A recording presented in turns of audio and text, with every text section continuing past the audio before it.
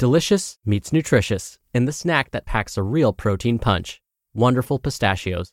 Each 1-ounce serving of Wonderful Pistachios has 6 grams of protein, giving you over 10% of your daily value and making Wonderful Pistachios one of the highest protein nuts. But perhaps more than that, I love all of the flavors they have.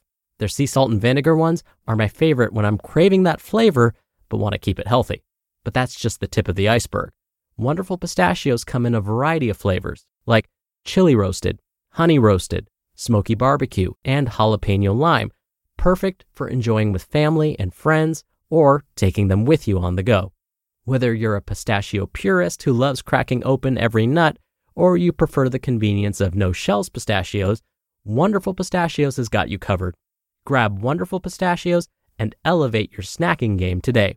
So fill up with a healthy snack when hunger strikes. Visit wonderfulpistachios.com to learn more. That's wonderfulpistachios.com. Mom deserves the best, and there's no better place to shop for Mother's Day than Whole Foods Market. They're your destination for unbeatable savings, from premium gifts to show-stopping flowers and irresistible desserts. Start by saving 33% with Prime on all body care and candles. Then get a 15-stem bunch of tulips for just $9.99 each with Prime. Round out Mom's menu with festive rosé, irresistible berry chantilly cake, and more special treats. Come celebrate Mother's Day at Whole Foods Market. It's another Q&A edition of Optimal Health Daily, episode 1267, and I'm Dr. Neil Malik. Hey there, happy Friday and a very happy Chinese New Year if you're celebrating and listening in real time. Welcome to another Q&A edition of Optimal Health Daily, where I answer your health questions related to fitness, diet and nutrition, and lots more. You send in the questions and I answer them for you. And make sure to stick around until the end. In addition to the usual methods, I have a new, pretty cool way you can send in a question to me. I'll tell you more about that after the Q&A. So for now, let's get right to it and start optimizing your life. Now, today's question came to me via email. Yane writes, Hey Dr. Neil, greetings from snowy Finland. Big thanks for hundreds of useful facts and tips you've given me. You truly have made my life healthier. My question is, how much strength benefits do you get as a bonus while doing cardio training? What are the best activities to get some muscles if you like cardio, but not strength training? I love running, but never go to the gym because I hate it. My lower body is in excellent shape thanks to years of consistent running. Therefore, running must improve muscular strength. I feel I have no need for additional training for my legs. My upper body is skinny. I would like to have some muscles there. I sometimes do push-ups and squats, etc. at home, but haven't managed to stay consistent. I'm thinking swimming could be a good cardio exercise and also strength training for your upper body. Would you agree? What are some other activities you would recommend? Keep doing what you're doing. Kind regards, Yane. Thank you so much for your question, Yane. I very much appreciate you taking the time to write in and for expressing your appreciation for the show. I am most thrilled that you find the show helpful and that it has helped you. I must also say that you are way ahead of most people when it comes to your current workout regimen. When we look at US data especially, we find that most adults, and frankly children as well, do not participate in regular physical activity or exercise. So the fact that you've been consistently running for years is fantastic. You deserve some accolades just for staying this consistent. In fact, I wish I could somehow absorb some of your love of running. I don't know if you remember, but last week I was complaining about how much I dislike running, but force myself to do it anyway. It sounds like you and I are opposites in that sense. You love running, but can't stand strength training. I loathe running, but love strength training. So I'm going to use my experiences along with some of my former patients and clients and some behavior change data to help us out. But even before I get to that, let me first mention something about building strength. Yane, you mentioned that since you've been running consistently for years, your legs are probably in pretty good shape. I would agree. But I wouldn't necessarily say they're strong. Now, please know that in no way is this meant to be offensive. Instead, what I'm trying to say is that building muscular strength requires a different form of exertion.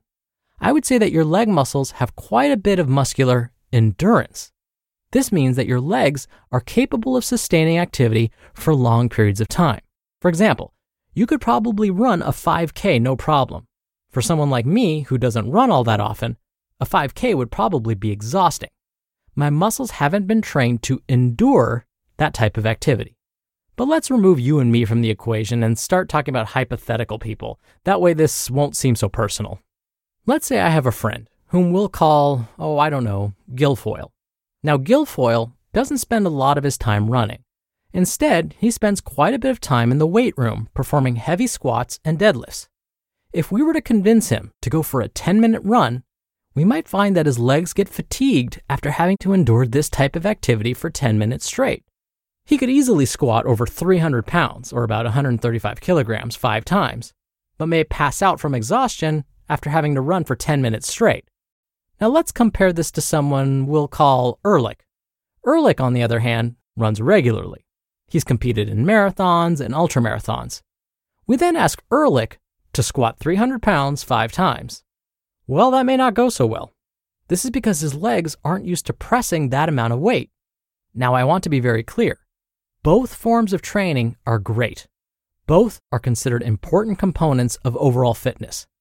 The ideal would be to have both strong legs that are capable of pressing heavy weight, and legs that can endure activity for long periods of time, like running.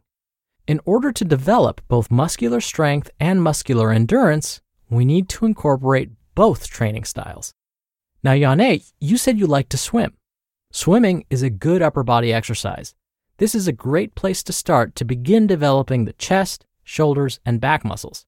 It will provide you with an increase in upper body strength, but only for a little while. It will increase your upper body strength because you're going to be forcing your upper body to adapt to dealing with moving your limbs underwater. Moving limbs underwater creates resistance, so your muscles will be forced to become stronger when working against this resistance. However, once they've adapted to this, the muscles will become better at enduring this resistance. So, you may find that muscle strength doesn't increase as fast as you'd like it to. Instead, we need to find a way to add more resistance to those muscles so that they grow bigger and stronger. Researchers have actually conducted studies to see if swimming is related to dry land strength.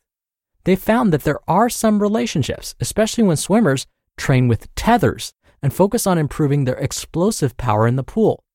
So yes, it is absolutely possible to increase your upper body and lower body strength with swimming, provided that you incorporate specific training styles designed to improve your muscular strength.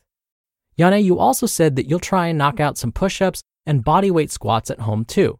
These are great, but it sounds like performing these moves hasn't been as consistent as you'd like. So using published data from other experiments, one way to trick yourself into building more consistency around these exercises is to perform them before you go for a run.